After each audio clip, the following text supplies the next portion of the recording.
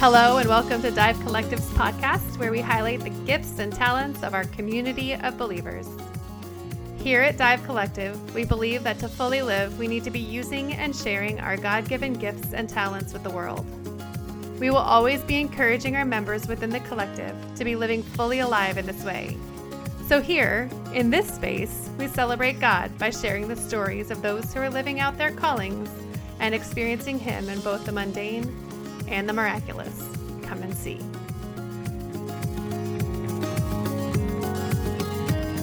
Hey, welcome, Sally. Sally Grooms is on with us today. She's going to share her story about how God met her and intervened in the midst of academia. I cannot wait to hear this story. I think it's going to be really applicable. And I'll be able to relate to it, I think, in ways too. So, yes.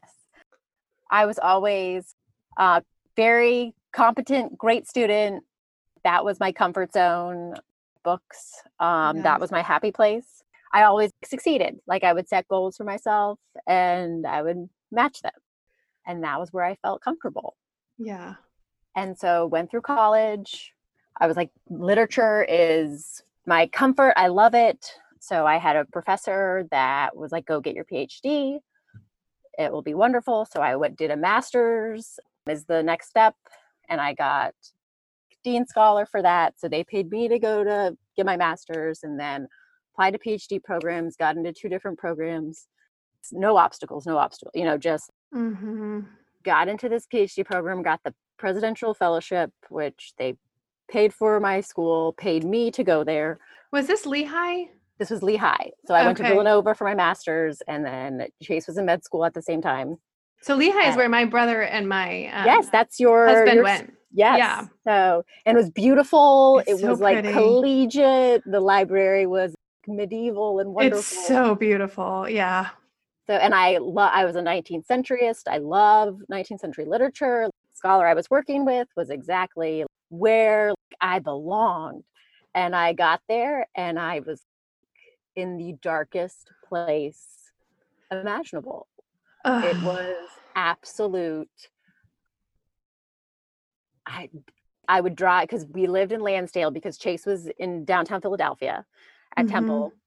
So Lansdale was right in the middle. So I would drive an hour and he would take the train an hour. Okay. So, and I would go to campus 3 days a week. So my classes were stacked that way. And it was on the Pennsylvania Turnpike. I remember my head being like, I could drive off the road and the pressure would be gone. Oh my gosh. And that just seemed like, that's like a pretty decent option. Interesting thought, yeah. And in my rational head, decent option. Because I would go to class, I was in postmodern literature. Okay, so it didn't just you didn't just wake up one day and were like ready to throw yourself off a bridge. I mean, you're going to have to give me some. That's true. Yes, no. How did you get to this point? So I think I was in postmodern literature, which I'm sure did not help. Because it's godless and it's reveling in the God is dead. God is dead is just the baseline. Yes. And then I was in 20th century modernism. So yet again, God just give us died. some examples. Some of these texts. So this is Kafka. This is Nietzsche. Yes. This is, and then the British modernists, which is. We never got to Kafka in our reading club, by the way. We didn't get there. We didn't get there. No. So we'll pick that back up in a little bit when you leave book club. Okay. Yes. Go ahead. And this is, and then also feminist theory, which I always consider myself in a way like a feminist, but it was this strident anti-men, anti-mother, achieve Oy. without stopping. And so your professors are probably all loving that? Yes. Okay. Yes. And I was picked because I was this bizarre person that had read the Bible and knew the Bible. You were picked? That was my lens, because they were like, you have this scholarship, you have this bizarre knowledge of this book that no one reads. And no one reads. And no one has ever. Oh my word. So that's why they offered you that presidential fellow, you're saying? Because all the 19th century texts, the Bible, they learned how to read from the Bible. Pilgrim's Progress, I grew up as a child reading that, and that was such a canonical text for all the 19th centuryists. And so the fact that I was steeped in that canon, basically I grew up, with the same books. Yes. Guy was this weird, bizarre creature who was married at the age of 22. Mm-hmm. Highly intellectual. Even though I was not sheltered. I went to a public college, so I didn't feel like I was such a weird niche person. Right. But I get into this environment and How did you fall in love with literature? At what point between first grade and 12th did you decide this is something that I love? Always. I think my mom being in and out of the hospital, and I think the chaos of that home environment, different caregivers, I found books to be this magical, perfect space. I loved Anne of Green Gables. I read everything by Ellen Montgomery. I felt like I would find an author and read it all. And then also with middle school friendships with girls were so fraught that I was like, oh, these characters are just so perfect, and they find these perfect friends, and it just felt So it was like a therapy or an escape. it was such a therapy and an escape. Predictability, and I like 19th century comic closure. There's always a wedding. There's always a nice box. Oh, that's such an interest. Okay, that's a great framework for entering into this whole story. Yeah. And then I went to college, and then my two of the British and American 19th centurists were like, oh my gosh, you know the Bible. You, in your papers, you're able to bring a scope that so rarely is available now. And so they pushed, and I was like, oh, cool. Okay. Okay, so that actually leads me to another specific question. Mm-hmm. If you grew up learning the Bible, obviously that was handed down to you from your parents. At what point I know your faith now, it's like a depth. It's just, you just have the most incredibly deep, gracious, I love your faith. Was there a moment from you where it changed from being your parents' faith to your faith? Do you know what I mean? Could you pinpoint that? I think in college, absolutely, because my whole family went to very conservative Christian colleges where boys weren't allowed on the floor. Chapel was mandatory. Grove City, one of those by any chance? That was a liberal college. We went at Asbury University where floors were locked down. I think girls started to be able to wear pants in 2004. Sweet. Okay. I feel like I can relate to that. Yeah. But me going to school. Okay. Me going to this public college, I got so many Bibles sent to me my freshman year because my whole extended family was like, Sally is going to be in crisis. Yeah. No, my beliefs are personal. I don't want to have premarital sex. I don't want, this is my choice. Right. I don't need the outside strictures. I actually want to integrate my faith. And of course, did I kiss too many boys? Yes, I did freshman year. But it was great for me because I was perfect little Sally, kissed probably too many boys freshman year and was like, oh, that's not really good. But found a good Bible study, started leading Bibles, just made it my own. Yes. Okay. So college is when it became your own. Yes. Is that where you met Chase? Met Chase freshman year. We started dating sophomore year, and then we got married right after we graduated. He was at William and Mary?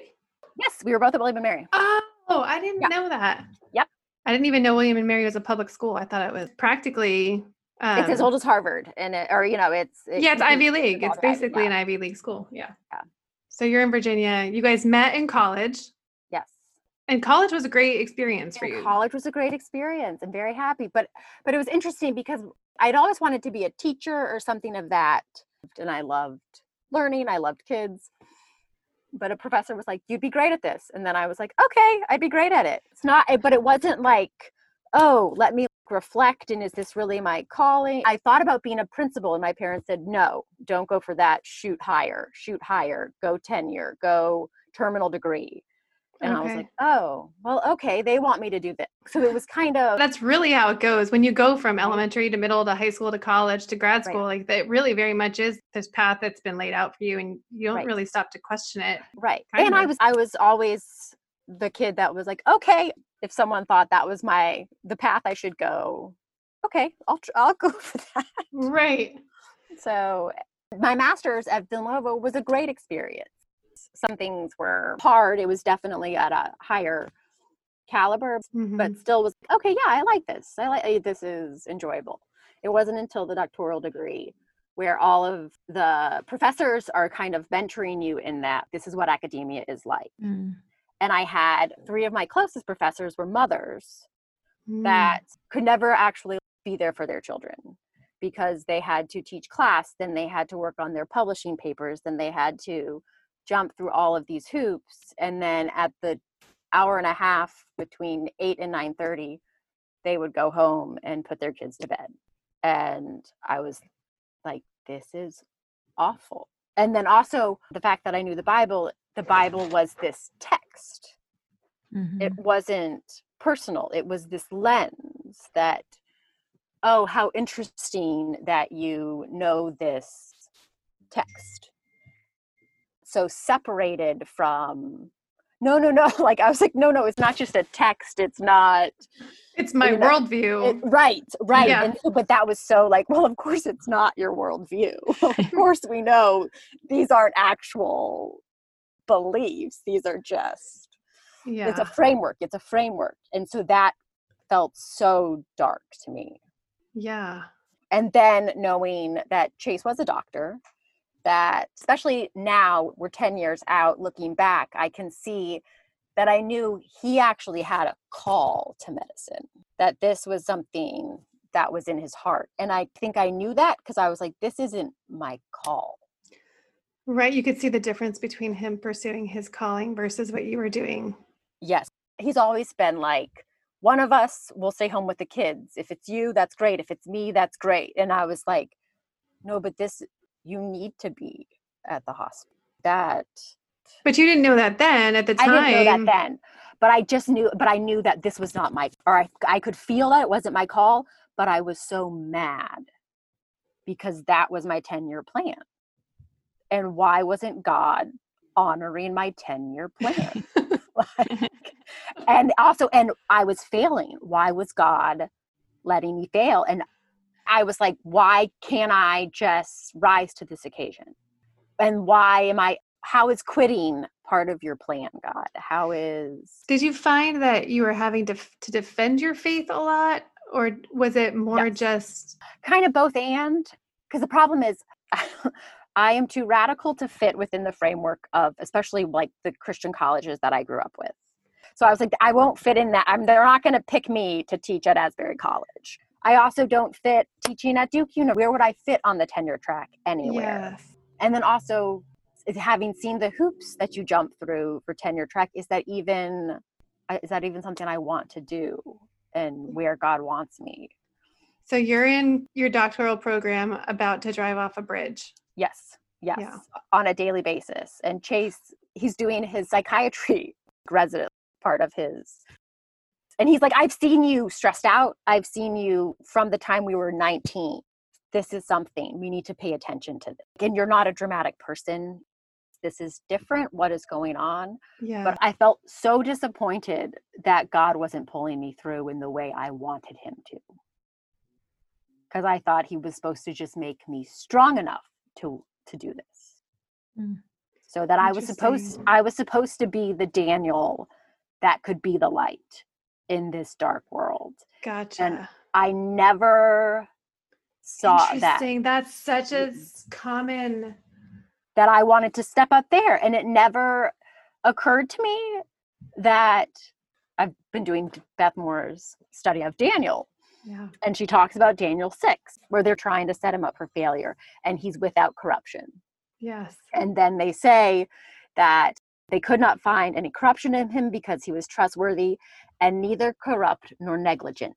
He was able to do his job. He was able to do everything required of the job. Yes. And resist corruption. And that's what you felt. I realized with what he made me, with what he poured into me, and I am his worthy child, I cannot do the job. This job that wasn't my true desire of my heart, but was the thing that I put up on the poster board.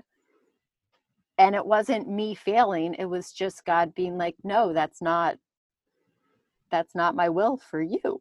Yeah. And the fact because that, what happens next? I mean, you get a degree, a doctorate, and then you're Yeah. just going to stay on that hamster wheel doing the Exactly. things that Yes. that you dreamed of achieving, even if it Yes. wasn't. Yes. And that the fact that someone else might be perfectly able to, but Sally Ann Grooms doesn't have the makeup to do that. And that's fine. And that's worthy. But I felt so lost by the fact that, okay, God, bless this. I need you to bless this will for my life. Yeah. So, Because to not do it doesn't mean I'm being obedient. It means that I've failed. and it meant I wasn't perfect. Right. Because I liked the God of binaries. I liked I was the 19th centuryist. I liked the comic closure. I liked the black and white. And it was then where I was like, no, God lives in the liminal. He lives in the gray. At that point in time, I needed that to be revealed to me, because he's the God that eats with tax collectors and loves the prostitute. Yeah. And my life is not going to be in the black and whites. Sometimes it's going to be in that uncomfortable gray. A lot of the time. And it's literally been 10 years of still, I felt like I quit. It was always, I quit. I failed my PhD. That's always been the language. And then all of a sudden it was like, no, God spared me from forcing, this is your will for me. This is your will for me. And it's like, no, it wasn't. When I'm listening to you tell the story, because it sounds like it was a dream that was almost placed on you, like it wasn't necessarily yours. And so was the failure, was it more internal and personal, or did you feel like you were failing everyone else that had like paved the way for you and put the money in? Point? Absolutely. Yeah. I think it was this blend of both, because I felt like there were so many things that I could do that seemed like a perfectly adequate one. And then everyone's expectations on top. And I'm such a people pleaser that is as well. I felt like I was letting down my parents. I felt like I was letting down my professors. I felt like I was letting down the universities. I mean, just absolutely. But then, and I had not at all made peace with the fact that I cannot chase pleasing people. And I also wanted to be perfect, and having humanity and just being comfortable with not succeeding at every point was not a comfortable place.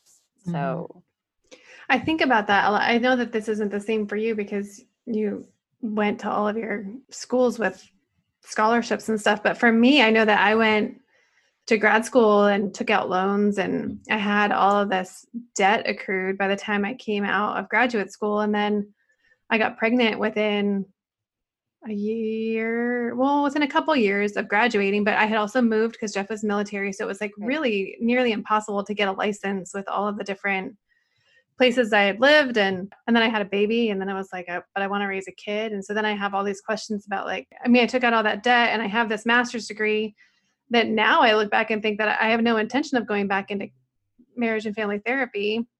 To some degree, our culture really puts our people on that wheel. And then just the expectation is that they're going to be some white collar worker doing this thing that we've for on this road that we've paid for them. And I hate to say it, but I think about my girls. Will I raise my girls differently? Because it's important for them to have a degree, or for them to have an ability to sustain themselves, so that they don't have to get married if that's not their choice. They don't have to have kids if that's not what they desire. They might not even be able to have kids. Who knows? But but to have the option without the shackles of stuck. Without feeling like I've already gotten this far. That's kind of that's the emotion that I feel like when I hear you talking about being in that doctorate degree and being so far into it, and to not complete it. That's the same feeling that I have about not having my license in counseling. It's like I got all that way, and then I didn't even get my license, and I didn't use it because now I'm home with my kids, which I wouldn't trade for the world. Right. But at the same time, is it worth $50,000 of debt? And for kids now, $300,000 worth of debt. I hear you saying that, but it's like, man, I think that there's a lot more people who are on the hamster wheel doing what they've been set up to do because that's the choice that they have now, or they don't even consider that there's another choice, or that perhaps God didn't desire to call them to whatever he called them to do until they're already that far in. You know what I mean? It just, that year that I was in my PhD program, one of the doctoral students got pregnant. And it was like, oh, that's such a weird choice. The way that people, they were like, that's interesting. Why would you do that? And I realized in this environment, because I had always wanted to stay home with my kids, at least until they got to school, you know, right? Yeah. and it was, oh, no, you're too smart to want to just be a mother and a wife. And it was that was the true desire of my heart. Whereas society was mapping achieve. Whereas I think some people legitimately, they are their best mother when they want to work. They want to, but I am the type of person that I covet the little moments. I covet the first foods. You do? I want you are that mom. I'm that person. Whereas because I hate the prescriptive, this is the correct mothering. This is the correct desire. Because there is no correct desire. Right. That's so frustrating to me. It's such a personal choice. But for me, it was mapped on in this feminist way of, oh, no, don't just be a mother and a wife. Be a mother, right. And it was such a value judgment. Whereas for some people, they don't have to have kids. They don't have to get married. I wanted to be a wife and mother.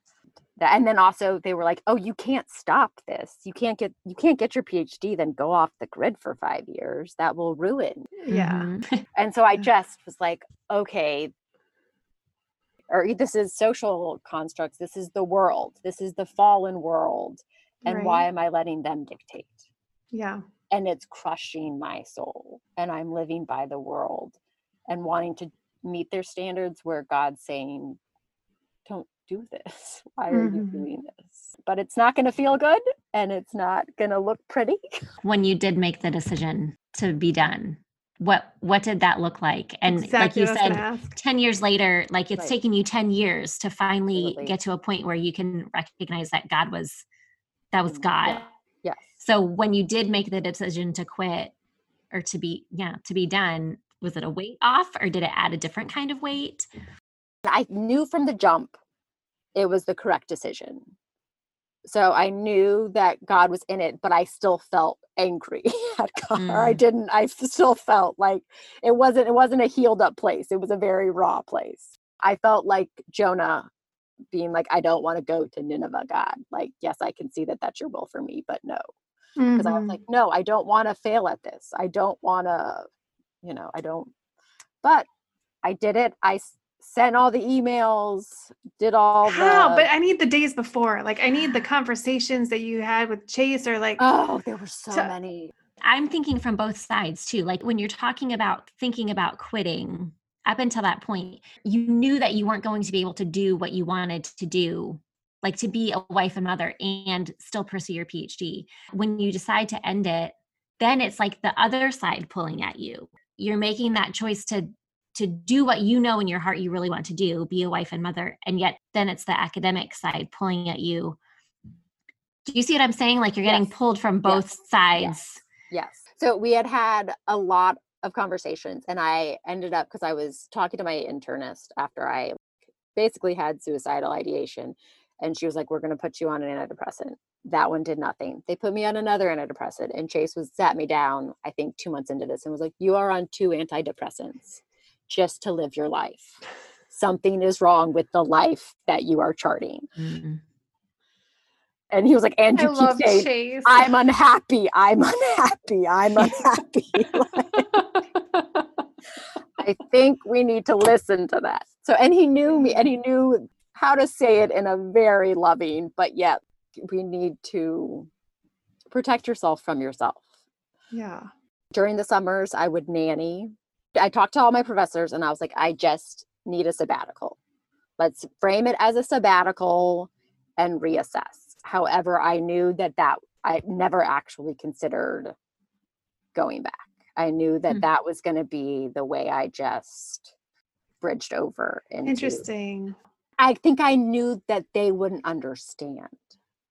And so I needed to let them down gently. I was like, I'm going to be speaking Latin to them. And by saying, this isn't what I want. Yeah. Because Chase and I, from the onset of our relationship, our goal was a small but valuable life. I'm saying, Wow. like, That's we want, beautiful. and so it was like, this isn't allowing that. This is precluding that. And so that helped to reorient. And it was brutally hard, but it was so sweet because 2 weeks after I sent the emails, I got contacted by a mother who was 50 years old, and she had a surrogate that was having her 2 twins, that she and her husband had just turned 50. This was their last ditch efforts, and they had 2 twins and they had no idea what they were doing. And they were like, can you come on? And from the time they were 2 weeks to the time they were 2 years old, I was their part-time nanny. It was magical. And I was like, kids, I felt like they were my babies. You and are such a, yeah. And we hadn't had kids yet, but I knew that was something in me. And it was like God saying, these aren't even your babies. And you love every second of this. Yes.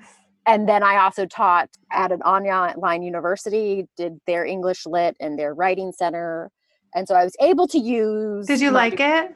I hated it, but at least I felt like I was using your degree. Using it, because I needed that, even though that's so stupid. Yeah, no, it totally makes sense. Stupid. But I needed that check mark of like, I am using my skills. And not until I had Charlie that I was, okay, that's a ridiculous thing to be like, I need this because it makes me feel like I'm using my degree. And Chase, it was perfect for that time of life where Chase is working crazy hours. But what you're saying right now, what I'm saying is like, when you're saying it like that it's ridiculous. Like every other woman who has a degree and is home with kids knows exactly what you're saying. That feeling. Still, Yep. But I don't think I've ever used my degree, and I still think that. But yet, is that a God value judgment, or is that this awful society feminist? Yes. That's the caustic feminism. Absolutely. That's like, what's your monetary value? You know, right. That's when I say I've never used my degree. I've never used my degree to earn money. Yeah. That's what I mean when I say it. Like I've never used it for a job or a career. Yeah. And yet there are so few things that I feel like confident God isn't going to ask. But I am confident whenever we go up to glory, he's not going to be like, and what was your dollar amount? And how did you get that degree?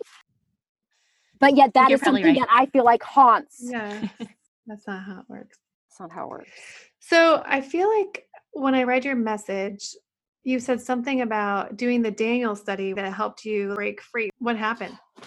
Just this awareness that the world is a Babylon. So many different parts are Babylon. Yes.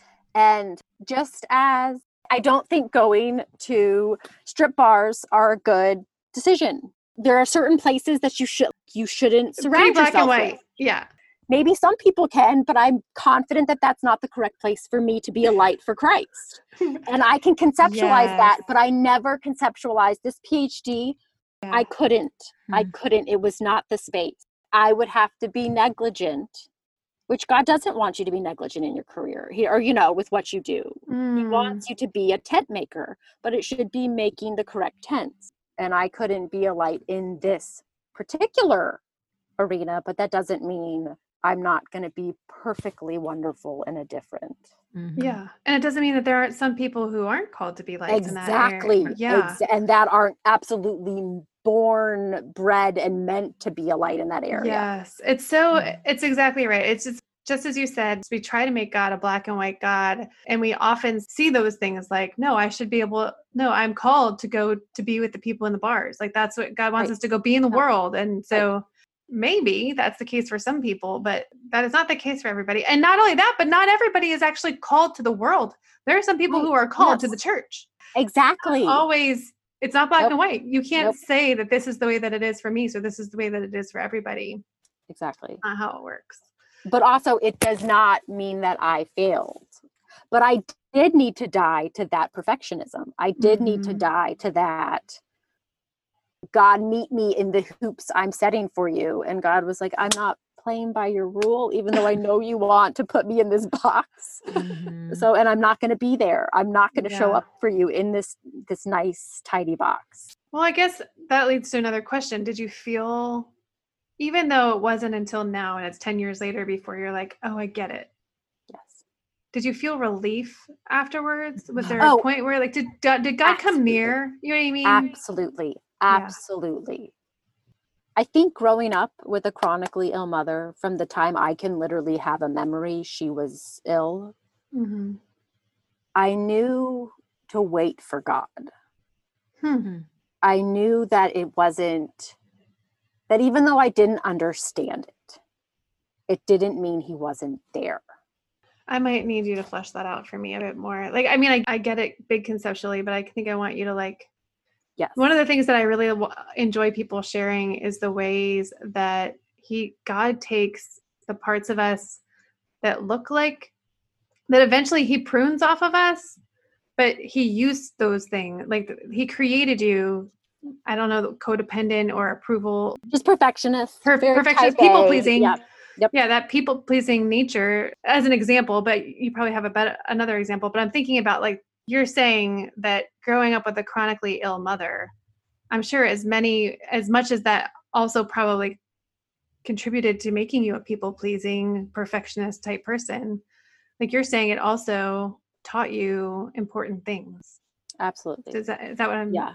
Yes. Well, and just because God did not heal my mom, but that wasn't the expectation. For you ever? For me ever. Because so he was never a God of rabbit's foot. God provided comfort in the illness. God provided enough.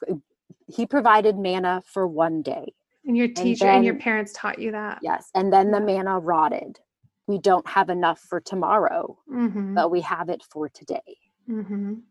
There was never a crisis of faith in this. There was never oh, God is dead. My faith didn't show up. It was, I don't see you. I recognize I'm not seeing this clearly, but you are there. And I'm sad.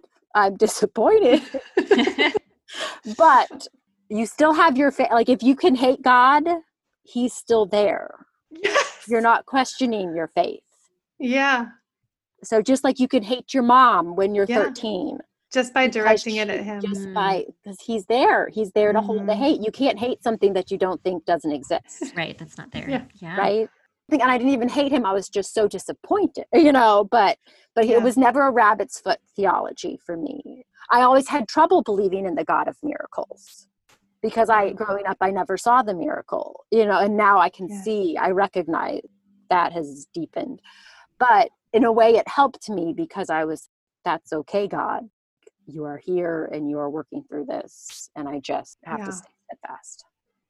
That's the depth. That's the depth. So now, I mean, I guess we've kind of talked about it a little bit, but now that you have come to this new place that you are after going through this, Daniel, maybe has it affected your view of God or altered your faith in any way?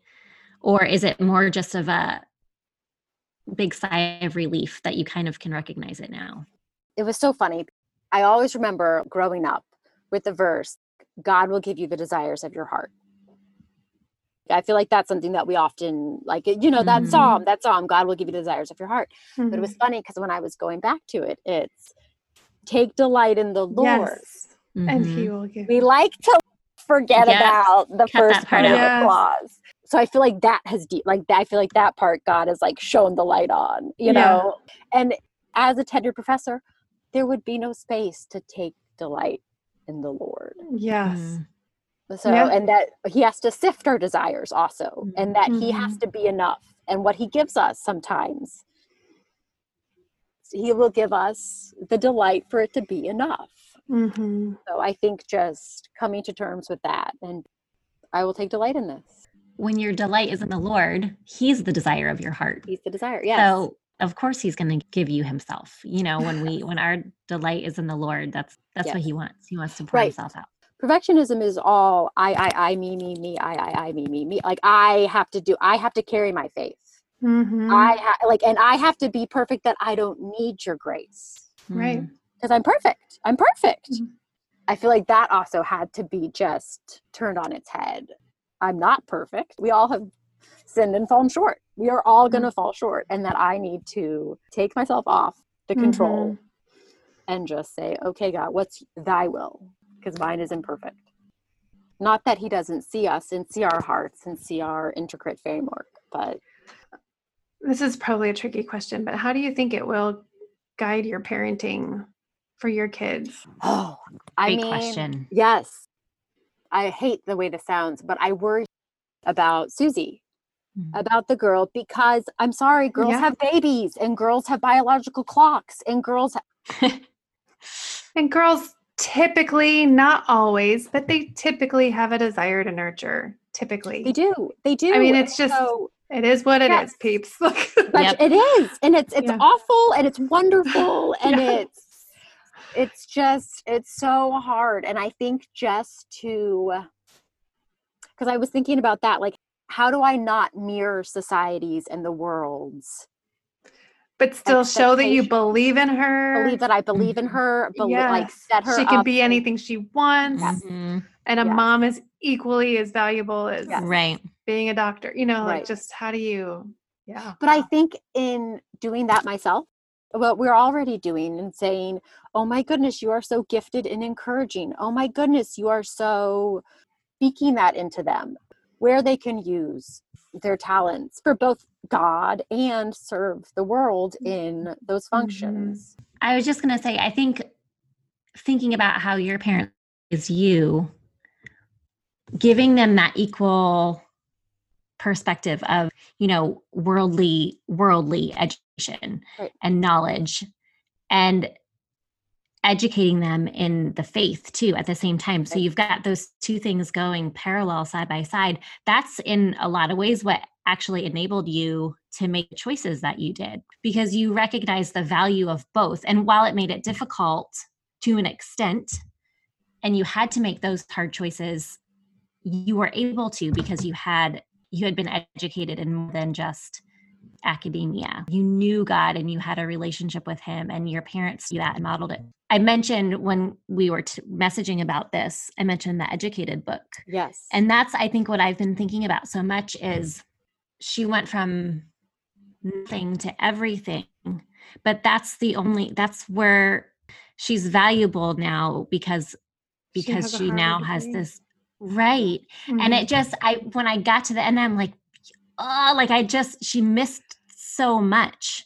And I think thinking about that's what's made me think about with my kids. It's such mixed emotions of like, you're amazing and I'm heartbroken for you. Like, yes, you're amazing. Look at what you've achieved. Really, she's incredible. Yeah. And yet I just think about, it doesn't matter. It's still empty. Right. And so I've thought so much about my kids, and because there are times that I feel like they're not getting the academic education that I would wish they have. Right. And then there are lots of times too where I'm like, oh my goodness, we need to work harder about passing our faith on to you guys. And I guess maybe I can tend to be a little bit perfectionist in some ways too. When you think about your parenting, just those two lines going at the same time, like the ability to be able to raise your kids to value education and learning and give them faith at the same time, or teach them faith and model faith so that hopefully one day it becomes their own faith. And I think too, the focus on what they're good at, like they're just not all my kids are academic. I mean, I have a couple of academic kids, but I don't look at all of them and go, yeah, you need to go. Not that I automatically know the track for any of them, but I feel like, again, I just wonder what I'm going to do for my girls. What is that going to look like? And for that same reason, because they're not all, academics is not going to be we've made it a god. It's terrible. So having been a teacher, it was a diploma mill for so many of my students. I would say 90% of my classes, those students did not belong in college, which made it very hard for me, because I was like, you should get an F. And they were like, you cannot give them an F. And I'm like, this is F work.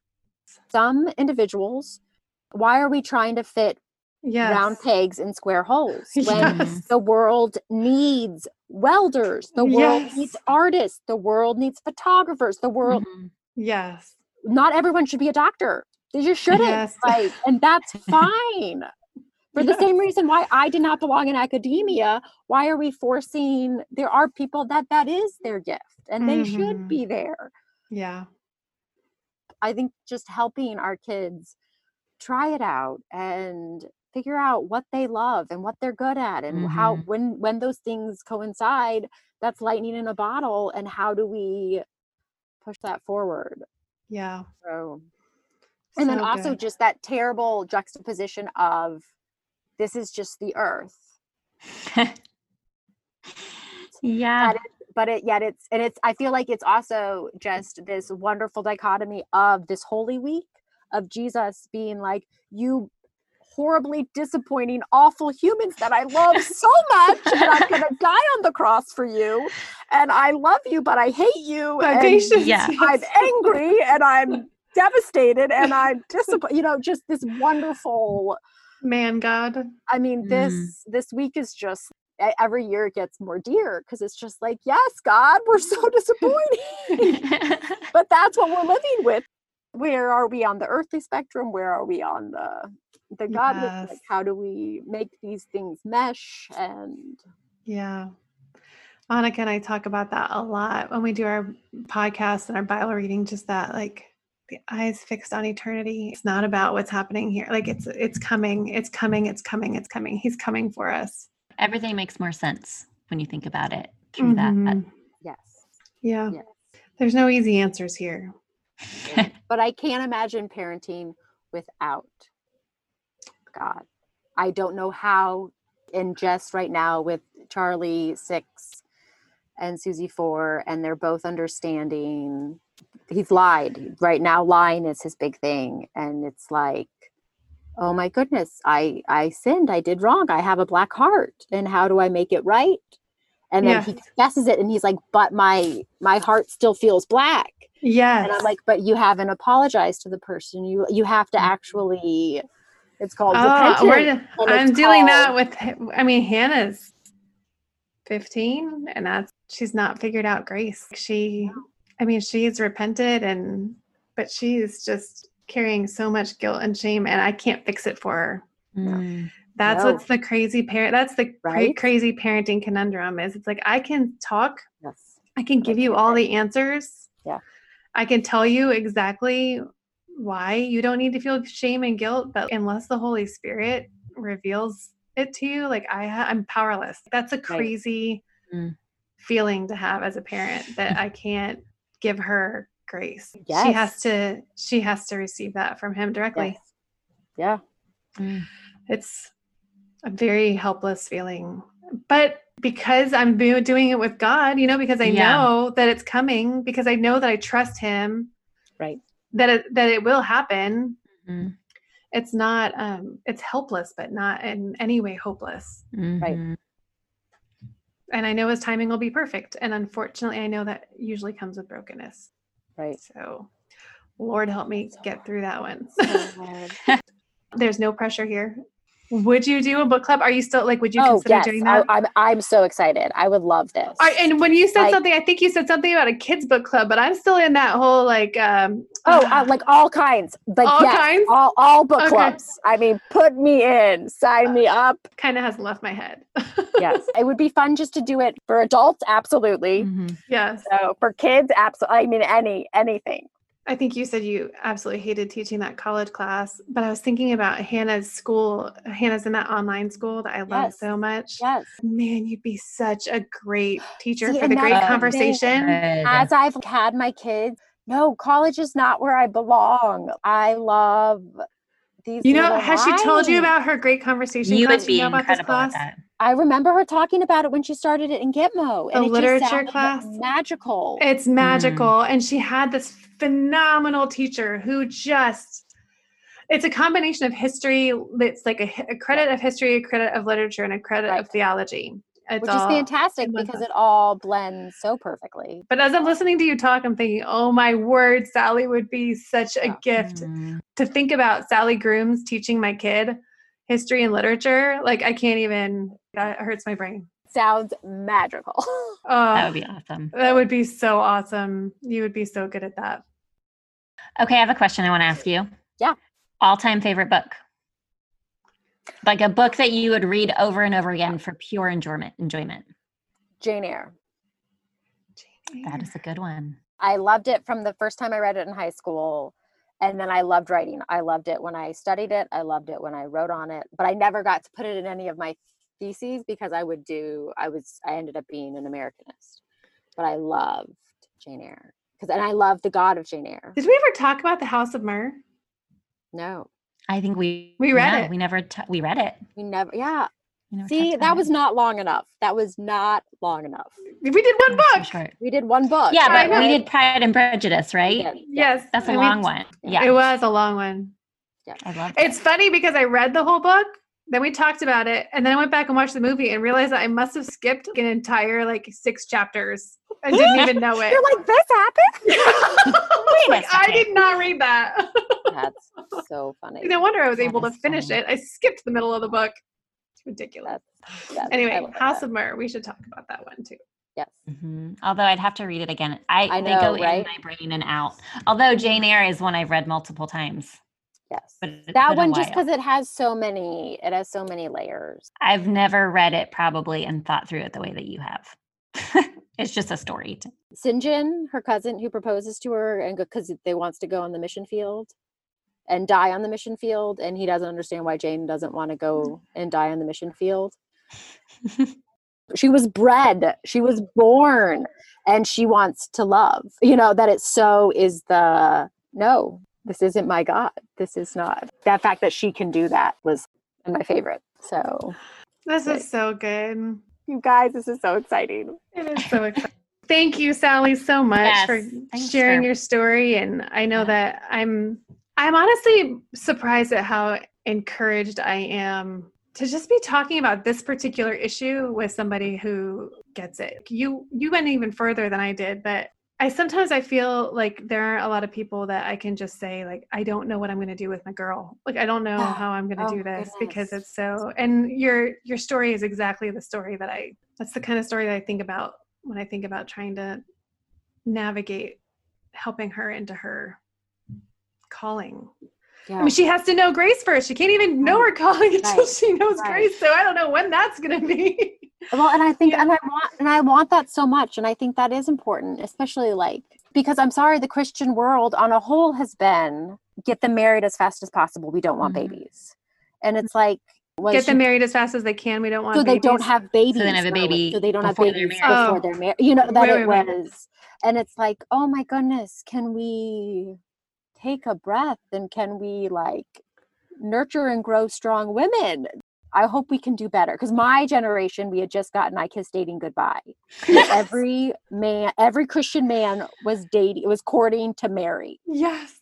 And it was forgot about that book. Travesty. Because when I met Chase, I was like, oh, he's my brother in Christ. He's definitely kissed dating goodbye. And I was like, I have not kissed dating goodbye. In fact, I've kissed them all. All of them. So, but I think this, and even to have Christian women that are okay, how do we raise these strong girls that love Jesus and that marriage is great, kids are wonderful, but let's have options and let's listen to God. Let's wait and get to know him and discover him and then let him guide you in all of that. Yeah. Yes. Yeah. Because I feel like there was so much parenting out of fear. Yes. Thank you, friend. Wonderful. Thank you. So excited, guys. If you enjoyed this story and are interested in joining an online community committed to studying and living out God's Word together, discovering our God-given gifts, and living out our callings, you have found a home at Dive Collective. Visit divecollective.org for a free reading plan and our free dive guide where we share our version of how we do in-depth Bible studies. While you're there, sign up for an upcoming live interactive dive study and join us as we strive to discover how wide and long and high and deep is the love of Christ. Come and see.